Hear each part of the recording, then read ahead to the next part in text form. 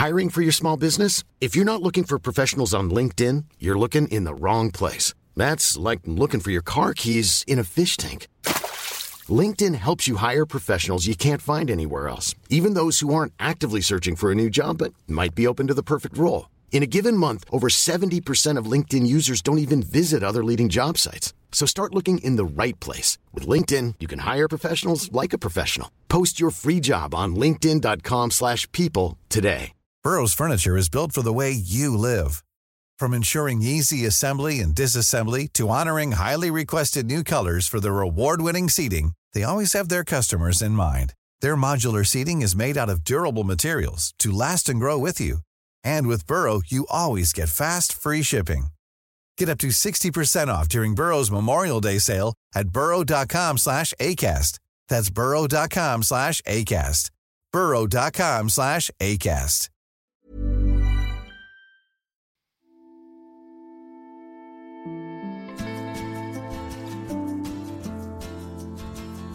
It's Tuesday, June 22nd. From The Recount and iHeartRadio, this is the News Items Podcast, bringing you analysis and interviews based on my newsletter, News Items. I've long been fascinated with Mexico's drug cartels, and in particular the Sinaloa cartel once led by Joaquin El Chapo Guzman. El Chapo now resides in a maximum security federal prison in Colorado. He's back in the news because his wife, the former beauty queen, Emma Coronel Aispuro, was arrested in February. She pleaded guilty to 3 charges earlier this month, including drug trafficking. Some suspect that in return for more favorable treatment, shall we say, she's actively cooperating with the U.S. government. To walk us through this latest chapter in the life and times of El Chapo, we have with us today Phoebe Eaton, an investigative journalist and author of the best nonfiction book about El Chapo you'll ever read. The book is called In the Thrall of the Mountain King. We start by talking about El Chapo's pretrial conferences in New York City. Here we go. Phoebe, thank you very much for doing the podcast today. Thank you. Tell us, how did you come to write In the Thrall of the Mountain King? Well, Chapo had an attorney who wound up dropping out of the case. But he said, you should come to these preliminary hearings at the courthouse because Chapo is brought out. It's just very interesting. So for the hell of it, I started showing up. And I think that the wife was there, Emma. And then I decided I want to see this case because from having covered mafia prosecutions, I knew that they would be bringing in people in the witness protection program, people you'd never hear from again, and that these people tell their life stories on the stand as a prelude to then telling what their interaction was with the defendant that substantiates the government charges, so that it's a good way to learn everything from soup to nuts about how these organizations work. And this is a drug trafficking organization and the most high-profile one ever. So I just made a decision to start attending these proceedings. And I was doing it in a half-assed way. And for the first session of court, when the trial was underway, for the opening statements, I made a mistake that turned out not to be a mistake, which was I got there too late. I was stuck in the overflow courtroom, but I ended up sitting next to somebody who was from Sinaloa and a fixer who knew the family. And immediately I started thinking about what if I go to Sinaloa and meet that family, and started working out these details. With this guy was there for about a week and a half. So it was a happy accident. And then I went during Christmas. I was just really quiet about it. And so you did. Tell us what it was like interviewing El Chapo's mother. So I knew they would want to see me because I had information to trade. Because I was seeing him every single day. And people that they'd known their entire lives were being hauled in to testify against him. So I knew they would want to hear about this. And I knew they would want to hear just how he was doing. And, I have to say the go-between was skeptical and kept saying to me, this might not happen. They might not talk to you. And I just knew that they would. And the first person I met with was his sister, Bernarda, who decided to meet with me. And this was a lucky break that I got inside of the mother's secret house in Culiacan. Now, Chapo's mother doesn't like the big city. Be that as it may, he got her a house. And what's interesting about those houses in Culiacan is all you see from this street is a garage door. You can't see any rest of the house, and that's intentional. And it makes it harder for people to get in there. And so this is one of these houses. You can hardly see anything from the street. And so I met with her there, and I think that the furniture was kind of covered with sheets. And it was funny because it was very Baroque, kind of over-the-top furniture. Right. But what was interesting is I looked up on the wall and I realized that there was a painting of poppies. And those are, of course, that's, from whence heroin comes. And that was a very big issue in that area where they were burning the poppies at some point, the government, and to have poppies, even in planters, was a bad thing. So I just thought that was kind of an interesting choice of artwork. And I met with her and we had a really long conversation, but I knew in advance, I knew that they were members of an unusual religious sect that I think started in the United States and was spread by missionaries up in that area, evangelist sect. And I felt like nobody had ever really researched this before they went to see them and talk to them about it. It was a sect where there was speaking in tongues and laying of the hands on the faithful to perform bodily cures. Wow. And they were happy to talk about it because it's, this is something they're deeply into. It also expiates any guilt over the rest of the family business, and the proximity to it. So I think that anyone who'd ever spoken to these folks just assumed they were Catholic. Right. And just, and they, in fact, not only is Bernarda someone who speaks in tongues, but she did say Chapo was involved in that he too had done that, and that sometimes the congregation would get around him and they would all put their hands on him as a form of healing. And it just sort of blew my mind. That's incredible. And by the way, he's involved in that religion, but I knew that he hadn't converted. I could tell. And I knew this must be an issue for this mother. So I asked her, and then lots of stuff tumbled forth about that. Like, you had to know what to ask. But anyway, he's also somebody he managed to survive, and that's something that fuels the family's religion. They are sure that this religion works because he's still alive. That was this proof, because so many people around him, died, in these wars they would have with each other over territories and over border territory, because what they all are, high-end transportation people. Like, it's as if they're a glorified FedEx. Okay, well, tell me about that, the logistics of the drug trade. Cocaine comes from like Colombia and Ecuador, and cocaine used to enter this country, I think, mainly like through Miami, through Florida, and then suddenly our Coast Guard really, I believe, starting in the late 80s, it's like they effectuated a long line net across that area, and it was like, well, how are we going to get that stuff into the United States? So it went inland, and it went inland to, Mexico. So these guys who had these little planes, and that's Chapo's bunch in the mountains.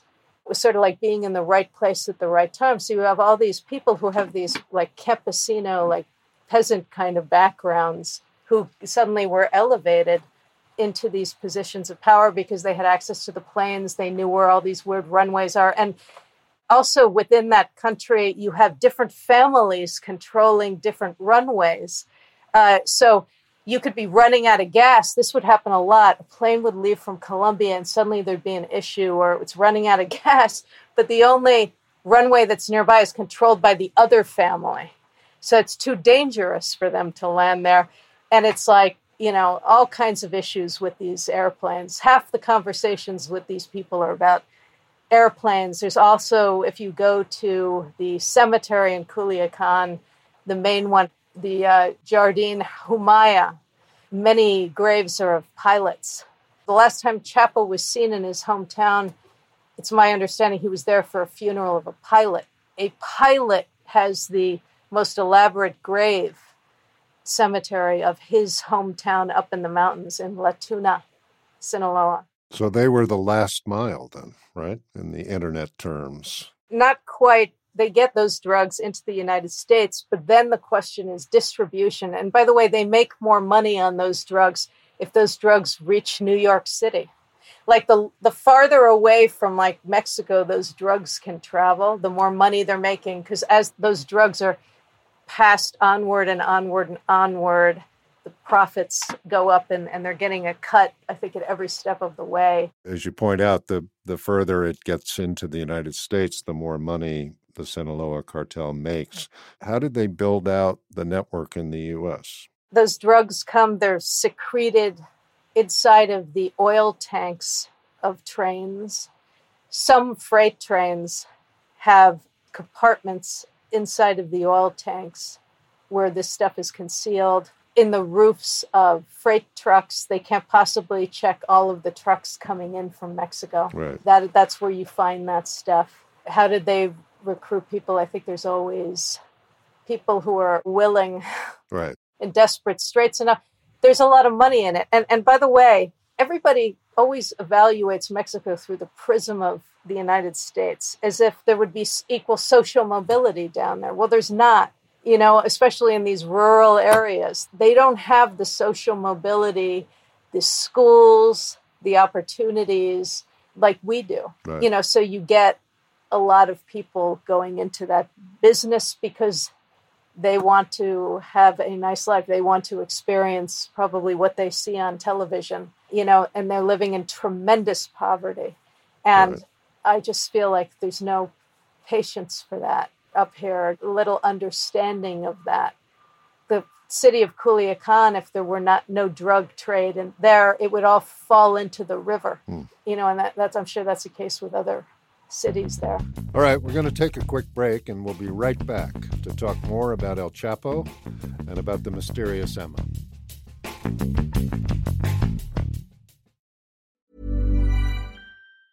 Hey, it's Danny Pellegrino from Everything Iconic. Ready to upgrade your style game without blowing your budget? Check out Quince. They've got all the good stuff, shirts and polos, activewear, and fine leather goods, all at 50 to 80% less than other high-end brands. And the best part? They're all about safe, ethical, and responsible manufacturing. Get that luxury vibe without the luxury price tag. Hit up quince.com/upgrade for free shipping and 365-day returns on your next order. That's quince.com/upgrade. Burrow's furniture is built for the way you live. From ensuring easy assembly and disassembly to honoring highly requested new colors for their award-winning seating, they always have their customers in mind. Their modular seating is made out of durable materials to last and grow with you. And with Burrow, you always get fast, free shipping. Get up to 60% off during Burrow's Memorial Day sale at burrow.com/ACAST. That's burrow.com/ACAST. burrow.com/ACAST. Welcome back to News Items, here with Phoebe Eden. Let's switch gears and talk about El Chapo's wife, Emma. First of all, is she his wife? If you're somebody from these rural areas, Chapo's own father was married before to somebody. Right. And I think it's the first marriage that's the legal marriage, but it's like there's no divorce court. There aren't right. divorce lawyers running around there. If you have somebody in jail, and there's a person out there who is ostensibly the current wife, but then that person is known in the law as the sentimental partner, and they will let that person come in to visit. So Emma was sort of the last wife of this series of wives, and happily for him, and you never know if it was actually a calculated move too, she also has this American citizenship. So right. She was the only one who was allowed to be in the courtroom, allowed to come up because she didn't need a visa. She is a citizen here. Right. So last week, she pleads guilty to 3 counts. When I first read the story, I thought that has to be some kind of plea bargain or cooperation deal. But take us through what you think led to her plea. Well, you can have people plea out and they're not cooperating. Right. So there's been a lot of conjecture that she's actually cooperating. Right. And in the Mexican press, but interestingly not in our press, Emma has a female lawyer, Mariel Colon, who's making it sound like she's a victim of these terrible jail conditions that are actually pretty par for the course. Like, they complained that no bottled water was for sale. The lights are on 24 hours. That's a sort of a standard thing in the cells. This would appear to be an effort to have people in Mexico believe Emma is not cooperating, because how could the state be treating her this way? Like giving her a thin blanket in this over air-conditioned jail, etc. Right. I'm going to add here, I can't find her in the Bureau of Prison System as being anywhere. By the way, that's another sign of being a cooperator. She could be in a safe house for most of this. If she's going into the Federal Witness Program, WITSEC, the government would sponsor her for one of the 6 nationwide specialized WITSEC facilities. They are certainly nicer than a federal penitentiary. They're like a low-end country club in there.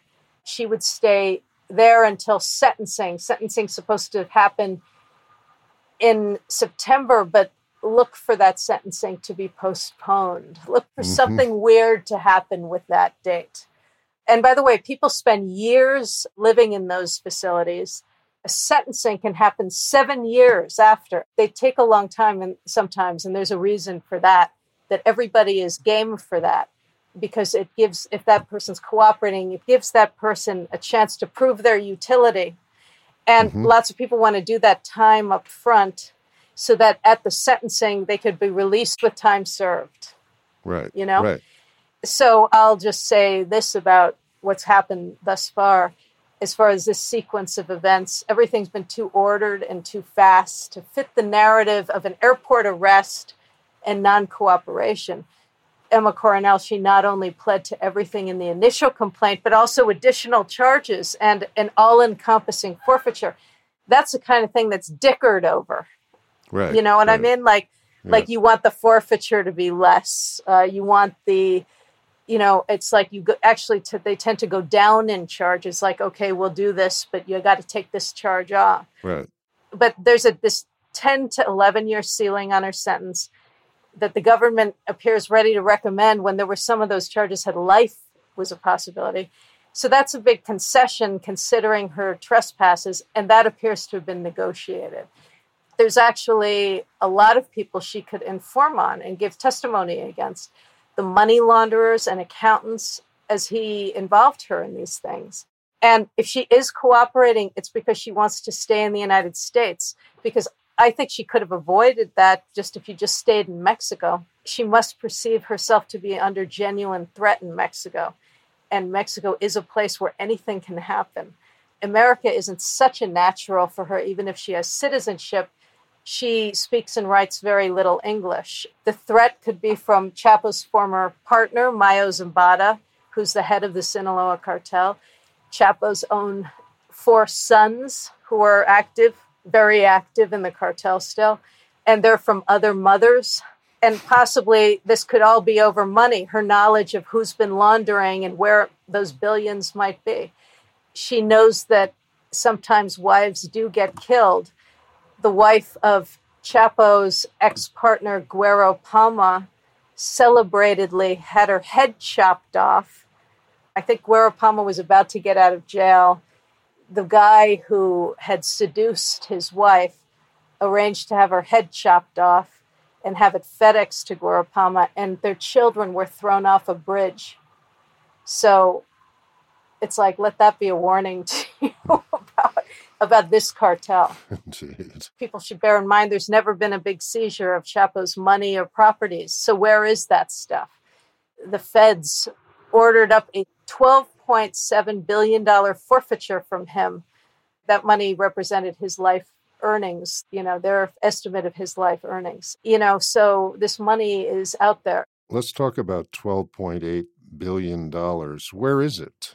So these cartel jefes are notoriously polygamous, and they also have a string of mistresses. And a lot of these women are put in harness, finding straw owners for property and also for companies that are laundering money. So these things are not in the cartel head's name. And then it becomes very hard to pursue this stuff for forfeiture or seizure because these properties and these companies are not lawfully titled. The United States can't pursue this stuff for forfeiture and seizure. And, you know, amongst this demographic, real estate becomes a currency. And you'll see some of them paying off debts to each other with literal property deeds. Wow. That's how it works. Are there other currencies? I mean, have they adopted Bitcoin or Yes. stable coin or whatever? Yes, they're into that. They're into everything. It's like whack-a-mole with this demographic. It's like if something gets shut down for them, you know, they find the way into the other thing. But yes, they're involved in cryptocurrency. Crypto would seem to be since it doesn't touch the banking system, it seemed like to be the preferred currency, if you will. It's hard to deal with, though, because there are ways of tracking. Even, I think, 2 weeks ago in the newspapers, there was something about, you know what, all of it can be tracked. You know, just think it's new. It's still a bit suspect. Of course, it can go down in value, too. Right. You know, that one doesn't thrill people, I'm sure. I mean, it's like the Russian mobsters who invest with a hedge fund manager and then the value goes down and then they show up at the guy's house in the middle of the night saying, no, we want to cash out and give us, you know, what the original stake was. Right. You know, so I know they're involved, but it's not gigantic for them yet. There's still a lot of stash houses around Mexico that are empty, but the rooms are filled with cash, just piled up cash. Like pallets full of cash? Yes. Wow. That's another mode of storage. So that's another, you asked about other instruments. Well, that's one. Cash. With Chapo and the Supermax in Colorado, what are the prospects for the Sinaloa cartel in this new post-Chapo environment? It's as if he never happened.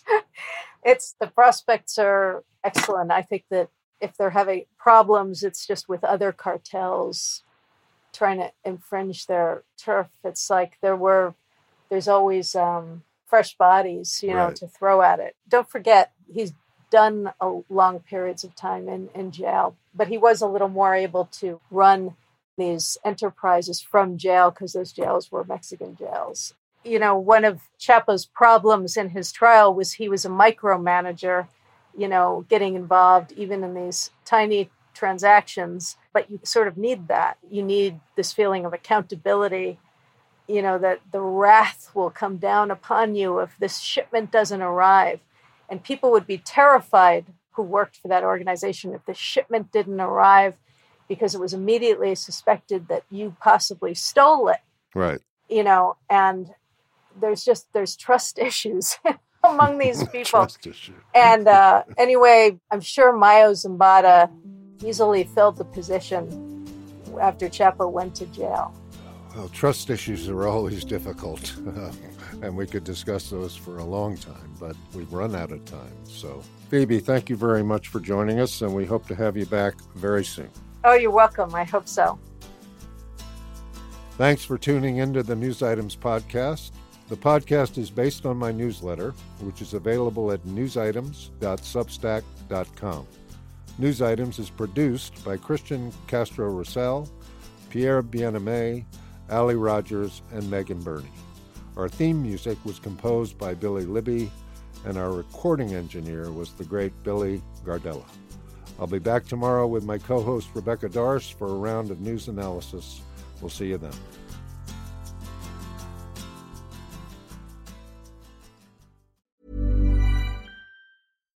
Here's a cool fact. A crocodile can't stick out its tongue. Another cool fact, you can get short-term health insurance for a month or just under a year in some states. United Healthcare short-term insurance plans are designed for people who are between jobs, coming off their parents' plan, or turning a side hustle into a full-time gig. Underwritten by Golden Rule Insurance Company, they offer flexible, budget-friendly coverage with access to a nationwide network of doctors and hospitals. Get more cool facts about United Healthcare short-term plans at uh1.com.